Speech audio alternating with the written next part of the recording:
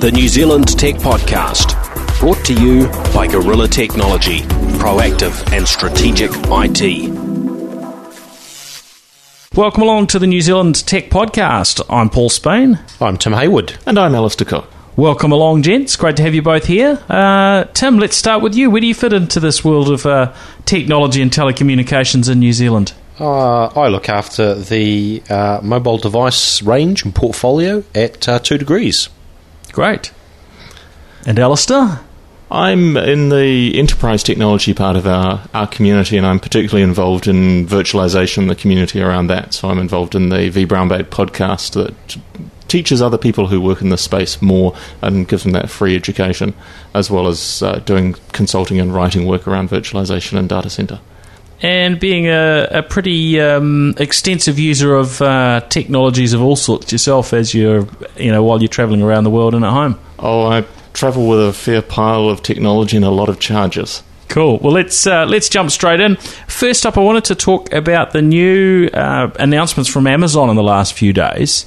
Now, these don't directly relate to New Zealand immediately because we're seeing, although their new devices are available for pre-order, they don't seem to initially being available to ship to New Zealand. But they have got a little bit of a coup in that they're launching a US $50 7-inch Android tablet. What's your take on this, Alistair? I mean, you've used tablets in the smaller form factor sort of sizes, but I've never come across anybody that's bought a tablet this cheap and has not regretted it. But Amazon jumping into this space and looking at the specs and so on, you would expect they would be pretty cautious around launching something that's not going to be usable, right? Well, their Fire tablets haven't exactly been speed demons. They've not been aimed at you or I as the high-tech person, but they've been aimed at the typical Amazon customer who is the Amazon mums. And so performance isn't the biggest thing, but looking at the spec, this is not too bad. It's got a quad-core CPU, it's got a gig of RAM. The screen's a little bit low res, but at $50, it's pretty cheap. And they have this amazing 6-pack. You can buy 6 of them for the price of 5, and it comes in a little carrier that you could take home from the Amazon supermarket if such a thing existed. So, order a set for your family and friends. Well, the implication is that you can buy 6 tablets for the price of what I'd expect to pay for one tablet and just hand them around like they're almost a disposable device.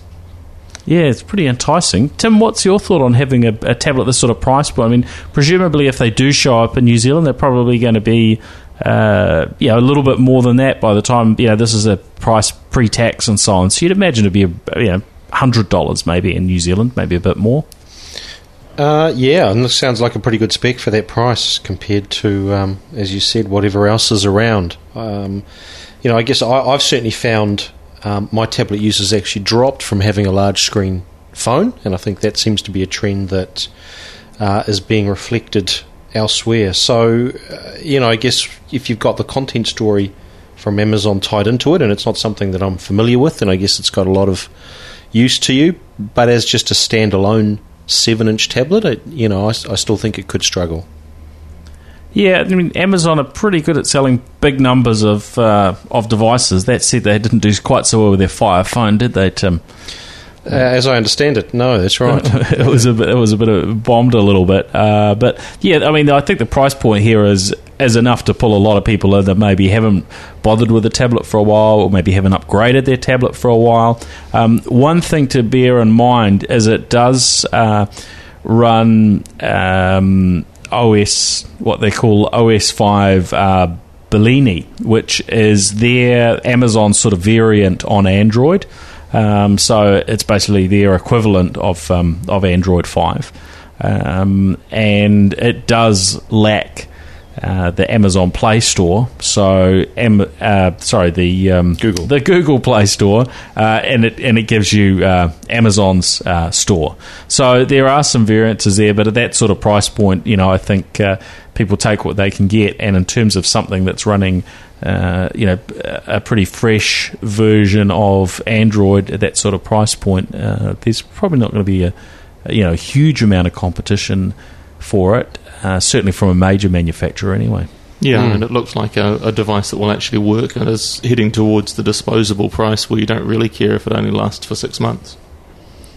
Well, yeah, I think when the interesting thing about Amazon is they're pretty good with their customer service. So if you had an issue, then they tend to look after people anyway. And I heard actually it was Mauricio from Geek Zone recently was telling me that he had his what was it a device from Amazon. I think it might have been his Kindle. And maybe it got left on the roof of the car or left somewhere. And so he called them up and said, look, I've lost it. What are my options? And they immediately offered him a 50% discount on a new one. Which was pretty generous because they're reasonably priced devices anyway. So, what do you think the uptake is of the Amazon content services in New Zealand? Are many people using it? I think locally, probably not a whole lot on their content, but even so, if people are going to maybe buy a little bit more through that, then that helps them. But yeah, they're very focused on the US, UK, those bigger markets, and they are on the New Zealand market. But yeah, if you've got your Amazon subscription, then you get their free Netflix competitor. So having a little device like this you can watch it on for next to nothing ain't too bad. Yeah. Now Uber and its competitors. There's been a little bit just in the last couple of days around what's going on in this sort of ride-sharing space from companies other than Uber, and that's a little bit unusual because we're used to if there's really any interesting news going on that's designed to kill off the traditional taxi companies, it's usually Uber we're hearing from. So yeah, it was interesting to hear that their arch rival in the US, Lyft, have teamed up with their competitor in China. And they're basically going to be launching so that if you've got the Lyft app from the US, you'll be able to go to China and access the cars that are available there. And if you're from China and you've got the Chinese app and you're in the US, you'll be able to access the pool of cars available from Lyft.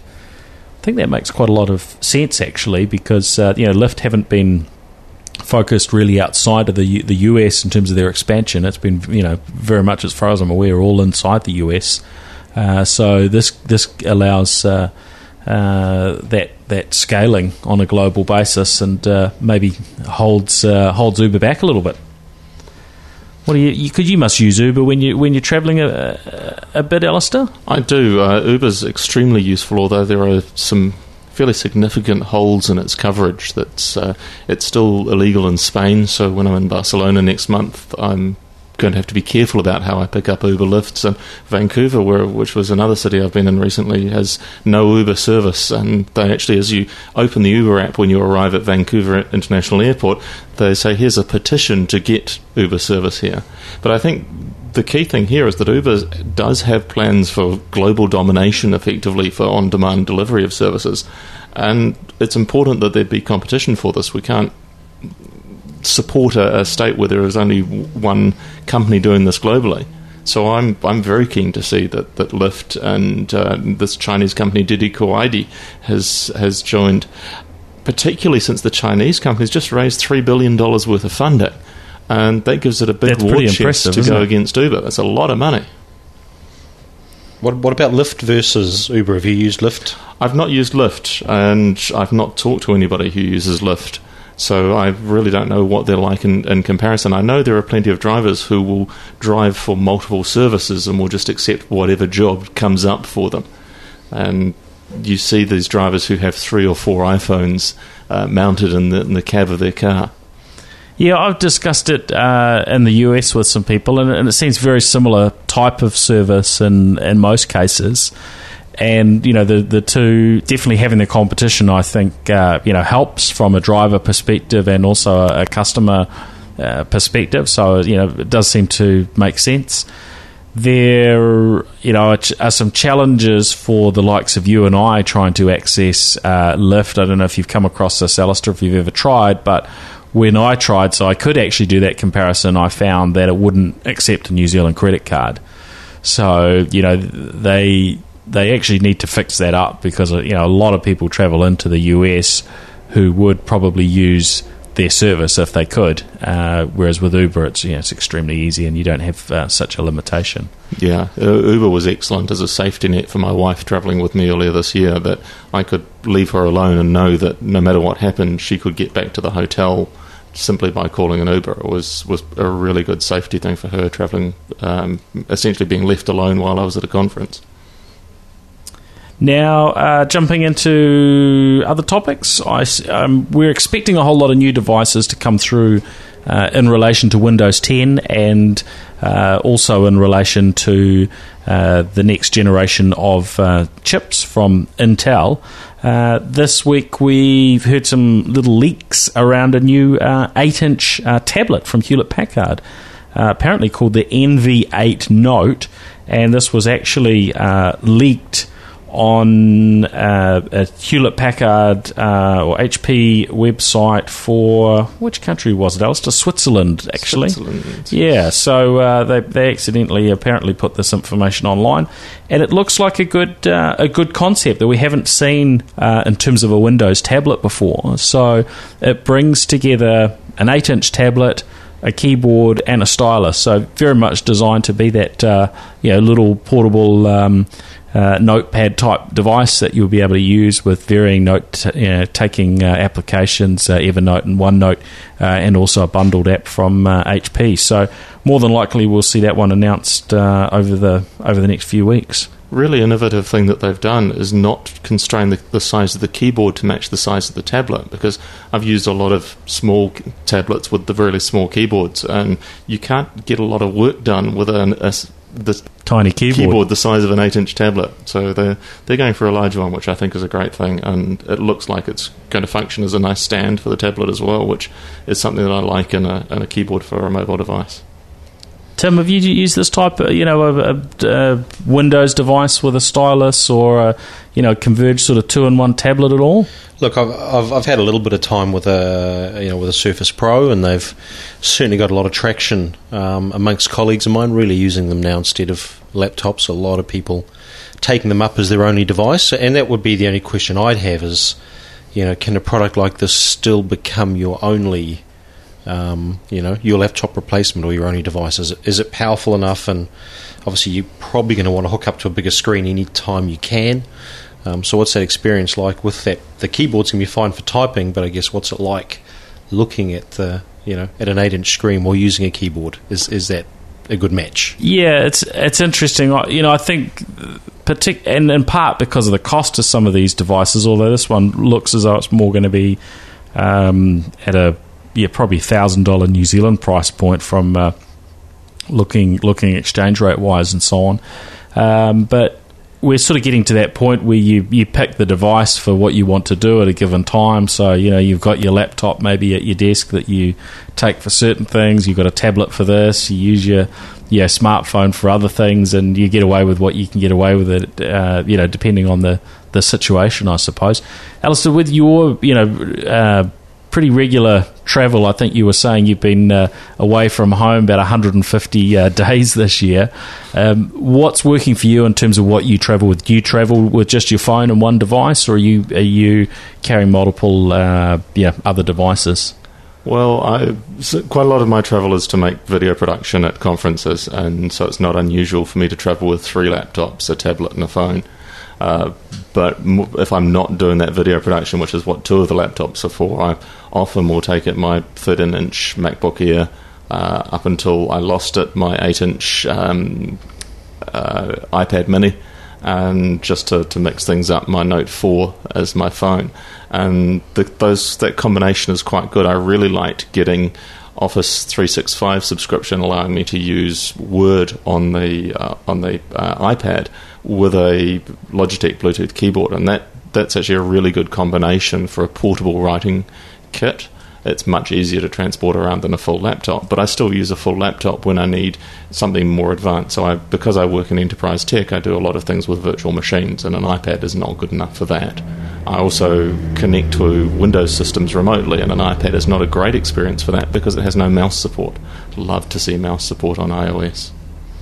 Yeah, you wonder why they haven't dropped that in, and maybe there'll be something there with the iPad Pro where they offer that, because you don't need a mouse if you've got a pencil. Yeah.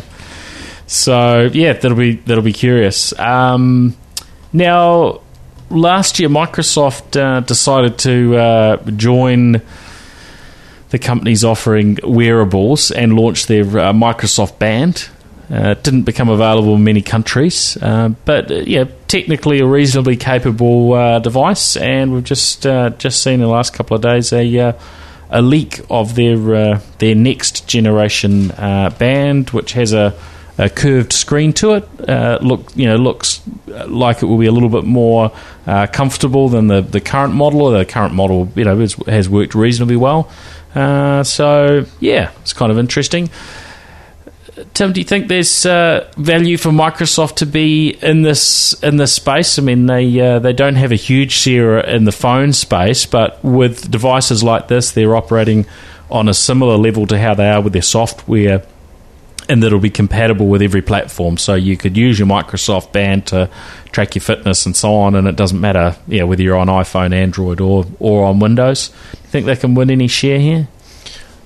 Well, I think probably the challenge for them is what's their, larger play in consumer electronics at the moment, and I think it's fair to say that Windows Phone has been struggling, for a couple of years, and how do you just add in a band, and then what's your story? So if you think about in-store experience, if you go into a large store that's got some great displays from other vendors, what's that display going to look like around the band or the phone in the band, and how do they tell that story of, how they work together and what they're going to do for you? I think, it's getting tougher and tougher for Microsoft,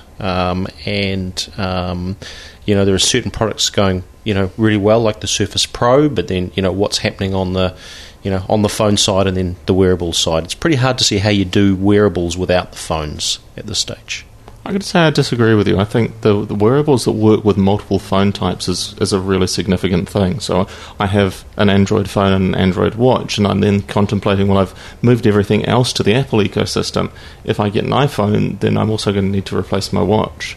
I think Microsoft's making a smart play here in having a device that works across multiple ecosystems, multiple devices that it'll synchronize with. So I think it's a good play. And this is a much better looking device than the last one that they had, although it still has that big bulky clasp piece that sits on the inside of your wrist that I think is going to be quite uncomfortable and inconvenient for people.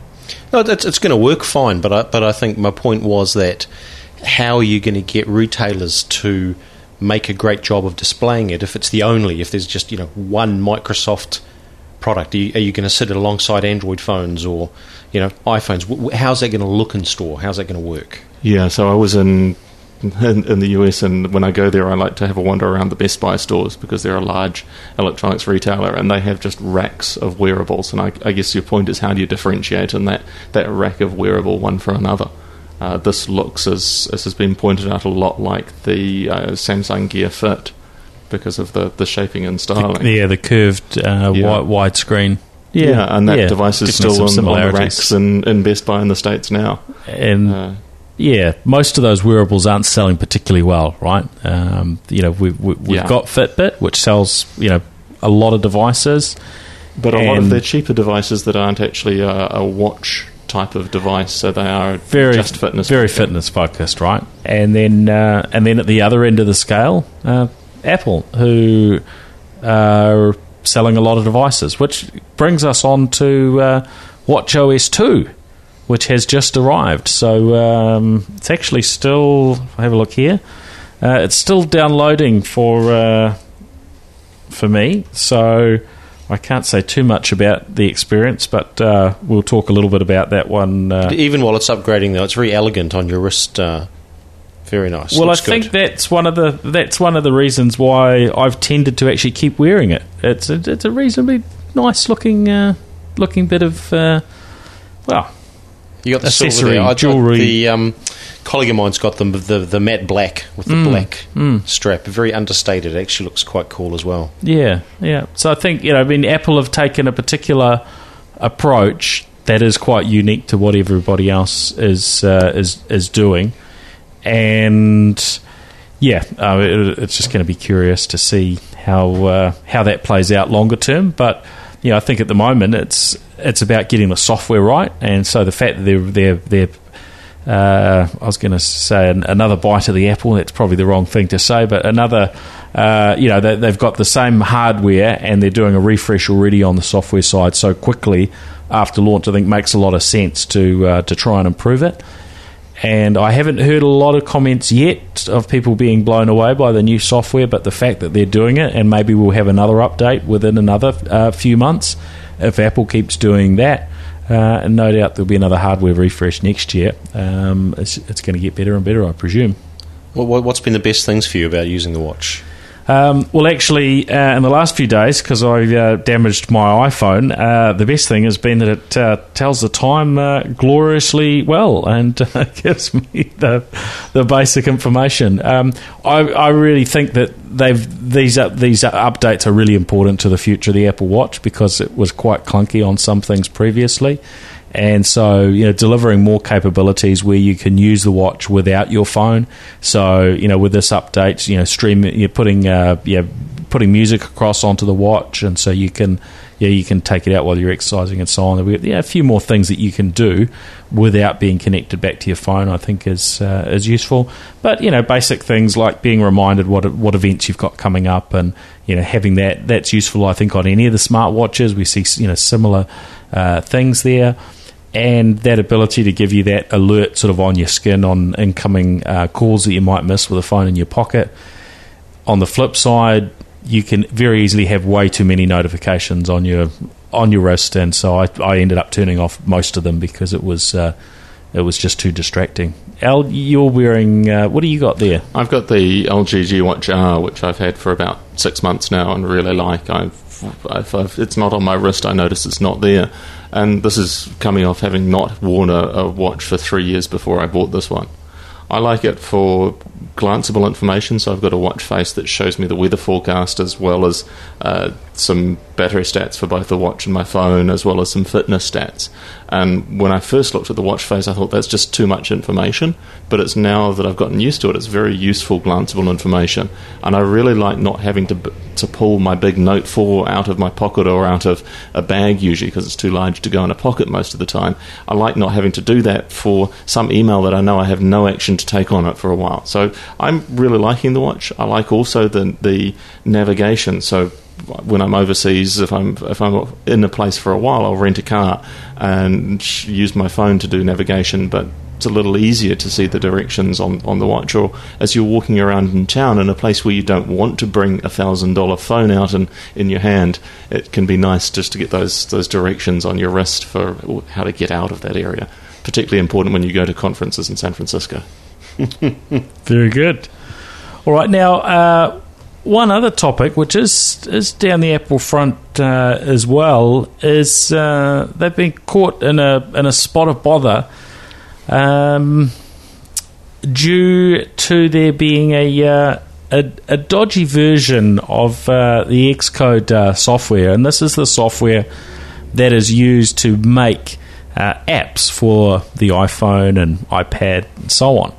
And what we've been told by the varying media reports, and there's a bunch of coverage around this topic online, is that in China, the speed at which people can download the official software from Apple is very slow, so they use other mechanisms to download Apple's development software.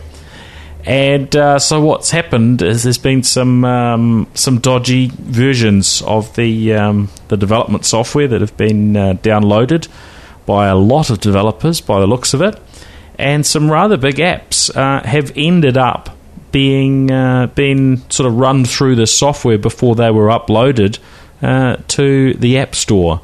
And that's led to what is being suggested in the direction of 500 million users on iPhone, iPad, and maybe iPod Touch who have ended up with infected applications on their devices.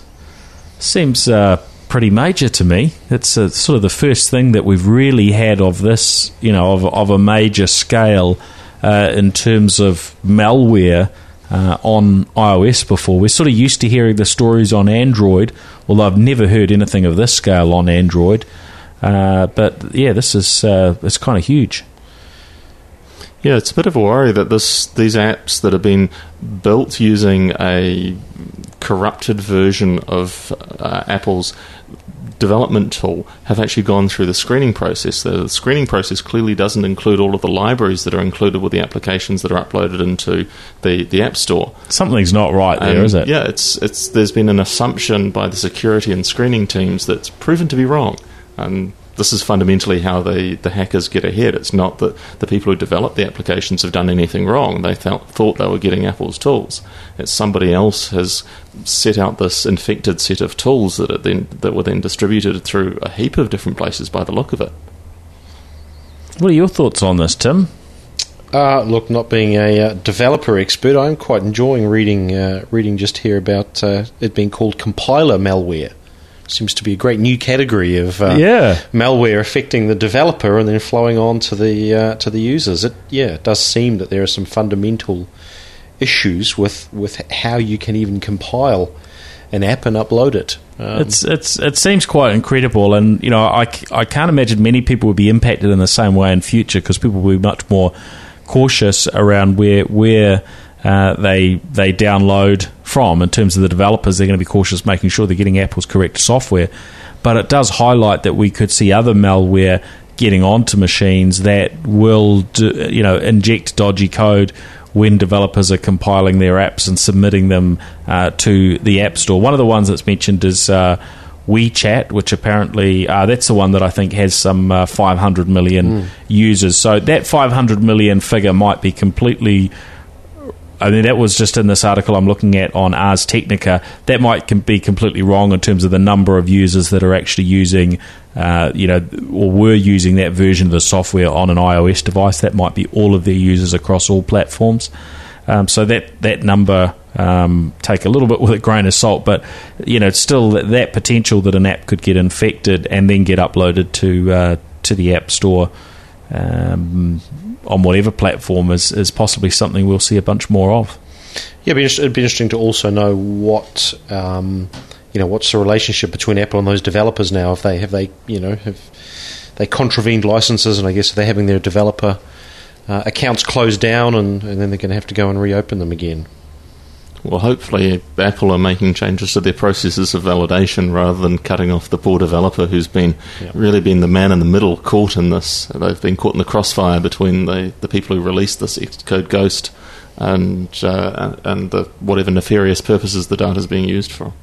Curiously, this Xcode Ghost software somehow was able to bypass warnings, because the Mac these days is locked down that generally by default you can't just go ahead and install random software.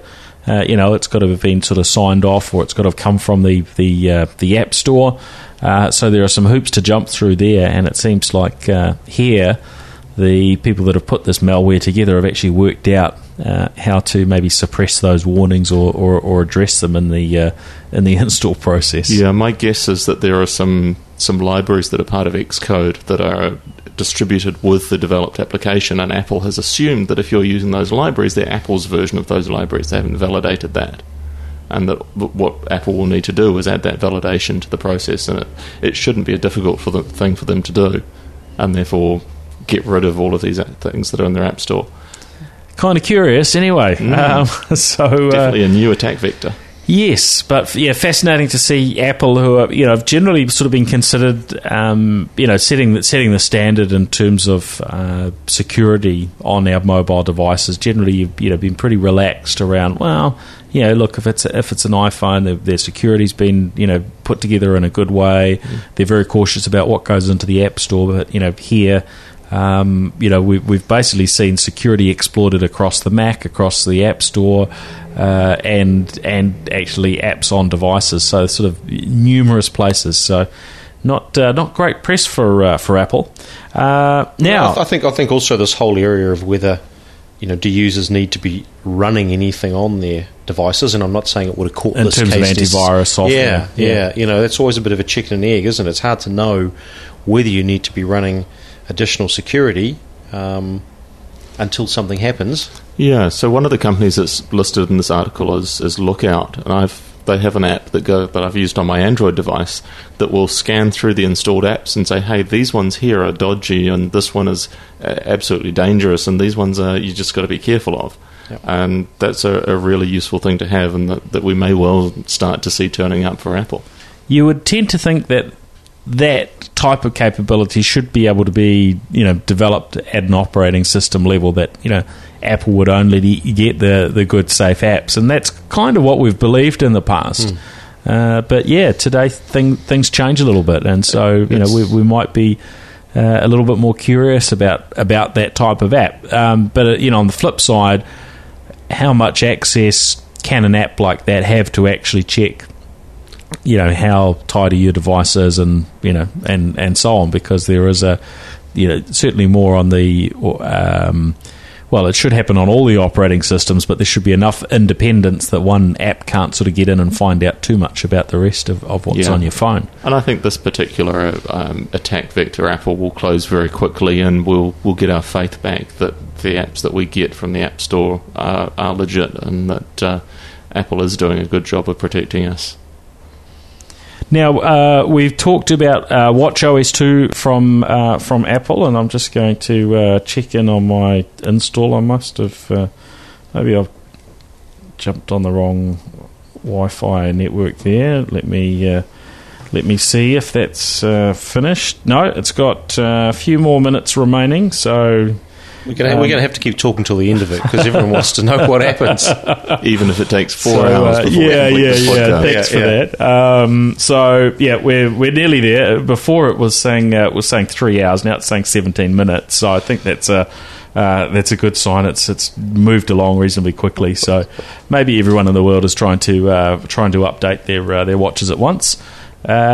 But we've also got iOS 9 that has arrived, and we've got it here on an iPhone 6 Plus. We've got it there on what have we got? The new iPod Touch. I think it's the 6th generation, and we've got it here on a fancy iPad Air as well. So, Al's been locked out by the secret code on the iPod, but we've had a little bit of a look around at it, and Tim, maybe you could sort of share your thoughts on the couple of things that sort of stood out for you in terms of being different. We mentioned keyboards before. Look, I've only been an iPhone user for a couple of months really, and the most frustrating thing coming from the Android world to the iOS world was not having the lowercase keys on the keyboard. It actually took me some time to get over that, and when you talk to people who've been iPhone users their whole life, they actually don't really understand what you're talking about. They've got so used to the arrow and which one means uppercase, which one means lowercase, but it did take me a while. But hey presto, in iOS 9 we've got the lowercase keys back. It seems like a small thing, but it's made my life a lot easier. It feels a little snappier actually in general. I just think everything's got a little bit more of a zip to it. There's quite a lot of tweaks in various icons in the dialer, bringing up sort of options to call people more quickly, the left swipe from the front screen, which is now bringing up some contact shortcuts, some recently used apps shortcuts, as well as a new news section here with a few key headlines. Yeah, I guess it's sort of a typical update. There are lots of little things, probably nothing that's completely earth-shattering. See an update that's needed for the iPhone 6S and 6S Plus that launch in New Zealand Friday at 8 a.m. If anyone wants to queue up, then you'd need to be queuing up by then. Of course, there's a guy in Sydney who's already been queuing up for a couple of weeks, I think, before Apple's announcement. He decided he was going to queue up first, and I think he was hoping that it was going to get launched very soon thereafter. And it's one of these usual stories: the person at the front of the queue wants to promote a cause or a business and so on. So he thought he'd get some international coverage, which he did, because he was queuing. I think more than 3 weeks in advance of the of the launch. So I hope he gets the rose gold. 2 or 3 weeks. Otherwise, no one's going to know that he's got the S. Yes, well, it's true. It's not quite so obvious with this being an S update, is it? That you've got the new device from the outside. That's right. And New Zealand back in the Wave 1 countries. So that's very pleasing, isn't it? Yeah. I mean, we've moaned a little bit about New Zealand being bumped down the list, and we certainly were for the Apple Watch. What was it, 2 months, I think, behind. So, yeah, curious that we've been moved back up to the front of the launch queue. Anything else about the iOS 9 that sort of covers it for you? Yeah, look, there's the ad block side of it. Have you had a play with that? I haven't actually, no. So there's a bunch of these apps now in the App Store. They've some of them are starting to rank quite well. And interestingly, one of the most popular ones, the Peace ad blocker software, has been withdrawn already. The maker of it, Marco Arment, says the success of it doesn't feel good, and he's quite an unusual developer, co-founder of Tumblr amongst other things, and he likes to do things his own way, and I guess he's got some sort of moral issue around blocking ads, and he's decided to take his app out of the App Store. But I've seen all sorts of sort of comments already. Obviously it was available in beta as well, but people saying that it does make a big difference to their load times, and I guess means they're using less mobile data. How do you feel about that, Tim? Less mobile data business for 2 degrees for your iPhone customers? Oh, look, I'm sure they're still watching plenty of videos and YouTube videos and movies, and watching Netflix on their big screens. So I think we'll be all right. Frees them up to do other things, huh? Indeed. Yeah, but I mean that to me is I think definitely going to be enticing for people, isn't it? If you can really lighten the amount of data that you use and speed things up by using these ad blockers, it seems likely these things are going to be incredibly popular. Yeah, I'll have to give it a go. Have to have a play. Al, do you use any ad blockers or anything like that on Android at all? I don't. I'm not sure if they exist. I personally haven't looked for them, but there's been so much media around this on iOS. I think that's that's why everyone's aware of them. But you would think that they would exist elsewhere. I would expect so. I don't use ad blockers on my PCs either, primarily because I just haven't seen a big problem with the page load times that I think are driven by ads. But what we do see is a lot of well-designed websites are then ruined by high data volume ads, and we sometimes see ads that are compressed into a tiny window, a really huge image, and that's the sort of thing where it seems very wasteful the way the advertising is run, and that's why some of the ad blocking software is so beneficial. Possibly if the ads were more carefully and more thoughtfully done, that we wouldn't see the popularity of the ad blockers, and so there wouldn't be that kind of quandary for the developer who thinks that he might have created something that's less than perfect. Yeah, I had a quick look, and there are comments around ad blockers having been, and there's a number available for Android, but around, I think it was Ad Blocker Plus that was launched on Android in 2013, and then got blocked by kicked out of the App Store by Google. But certainly seems there are a number of options from the Android perspective. So. Yeah, of course Google's going to be unhappy if you remove advertising. That's how they make their money.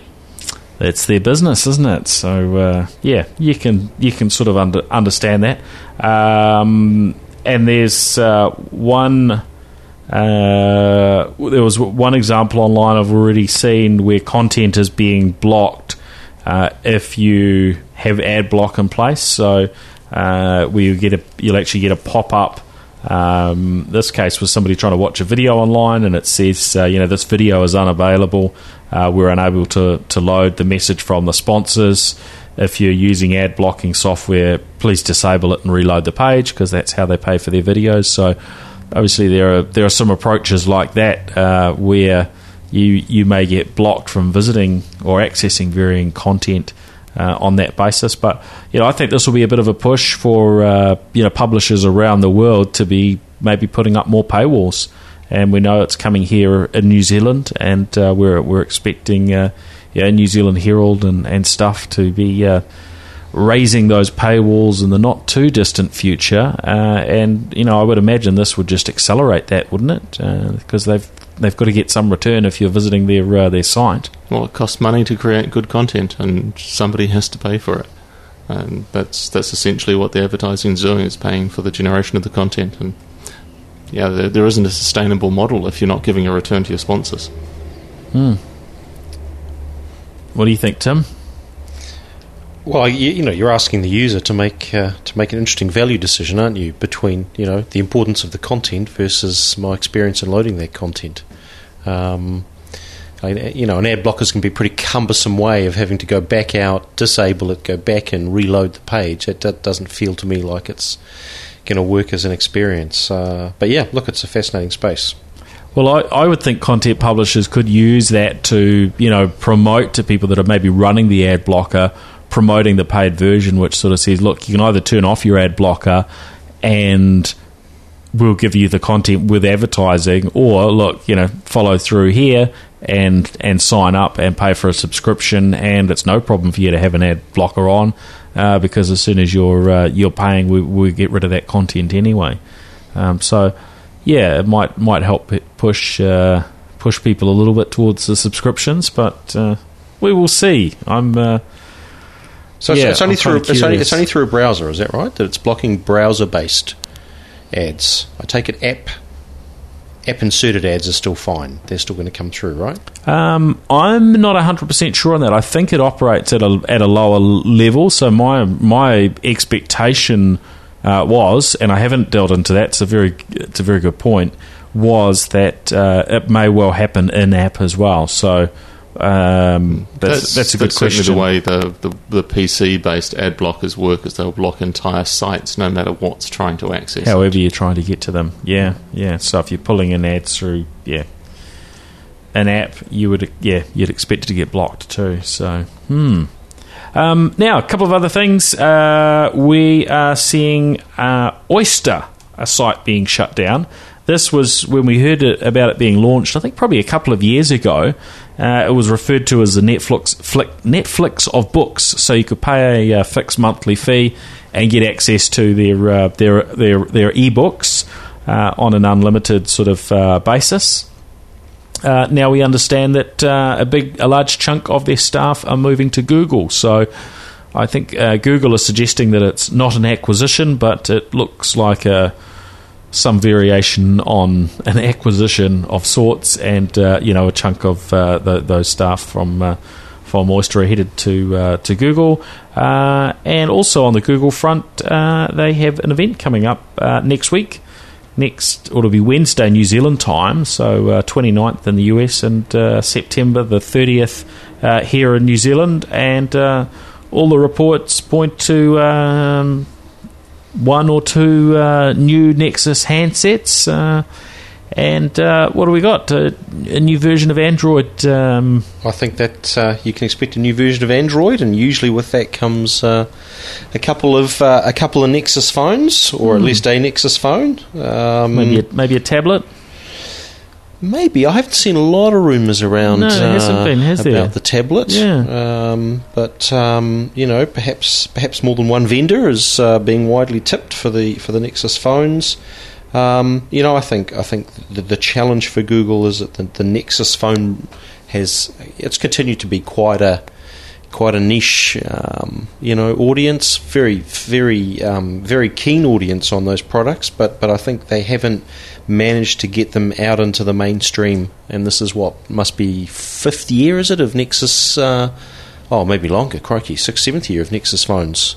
It seems to be a long time to be trying to get them out there. There was the HTC ones originally, weren't there, and Nexus Galaxy, and that's going back a wee way. So, it feels that if you're doing a flagship device to sort of show off your software and then the other phones are going to come through, that's fine. But if you want to build the Nexus brand into a category, I think that's probably the piece they're still struggling with.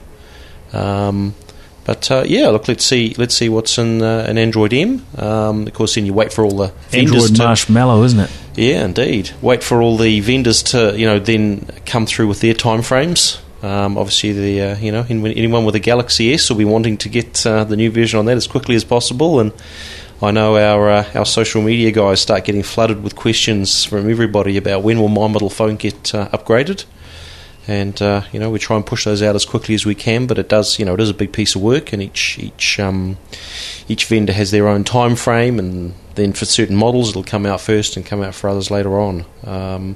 There seems to be a bit of stuff happening in Android M around sort of context awareness and things, which looks taking it to the next level. And I guess what's interesting, of course, is that the announcements come so close together, don't they? Apple's big event and then Google's big event. They're now on a very similar time frame. Yeah, it's curious, isn't it? There's still that frustration on the Android side of how difficult it is to get the latest version of Android onto your devices. As you're alluding to, you're going to get lots of communications. It's a big minefield, really. So it's I guess it's not. There's never been a very clear policy around how long any particular model is going to get supported for how many versions of Android afterwards, and I think it varies a lot, doesn't it? There's certainly not a level of consistency. Yeah, and especially the lower cost devices, you're often out of luck, shall we say. Yeah, indeed. Yeah. A few other rumours for that event, of course, as well. It's a new Chromecast, upgraded Chromecast model. Yeah, it could be good. Anything else? Is that the big... That was it? I think that's about it for that one. So, yeah. I'll probably still get up, I think. 5 a.m. our time. Yeah, it's not too early, is it? It's... I'm sure there'll be lots of people getting up for that one. It is nicer when it's a little bit closer to a normal hour. And is there an All Blacks game on around the same? Is there something else overlapping with it the same day? Are you going to be sort of flicking backwards and forwards between let me just quickly pull up my Rugby World Cup app. Rugby World Cup game, and one eye on that, and one eye on Google's announcements. Just bring up my Rugby World Cup app, which actually I've found really good. It has the highlights for games loaded into it very quickly after they've been played. This is a video highlights? Yeah, that's pretty handy. All right, well, just wrapping up. Tonga, Namibia. Oh, okay. So it's not the biggest game. But I'm sure there'll be a bunch of people that'll be keen to see it for sure. Al, where do we track you down online? Well, you can track me down as DemitasNZ, so I'm on Twitter as @DemitasNZ, and my blog is demitas.nz. I picked up one of those spiffy.nz domain names a while ago to match up with my Twitter handle. Excellent, good stuff. And Tim? Timmy Hay on Twitter. Excellent. Not prolific, though. Not a prolific Twitterer. All right. Oh, well, thank you both for joining me on the New Zealand Tech Podcast this week. Listeners can track me down at Paul Spain on Twitter. You can also find me on Facebook and the other social networks. So thanks, everyone, for listening in. We'll catch you again next week. All right, see ya. The New Zealand Tech Podcast, brought to you by Gorilla Technology, proactive and strategic IT.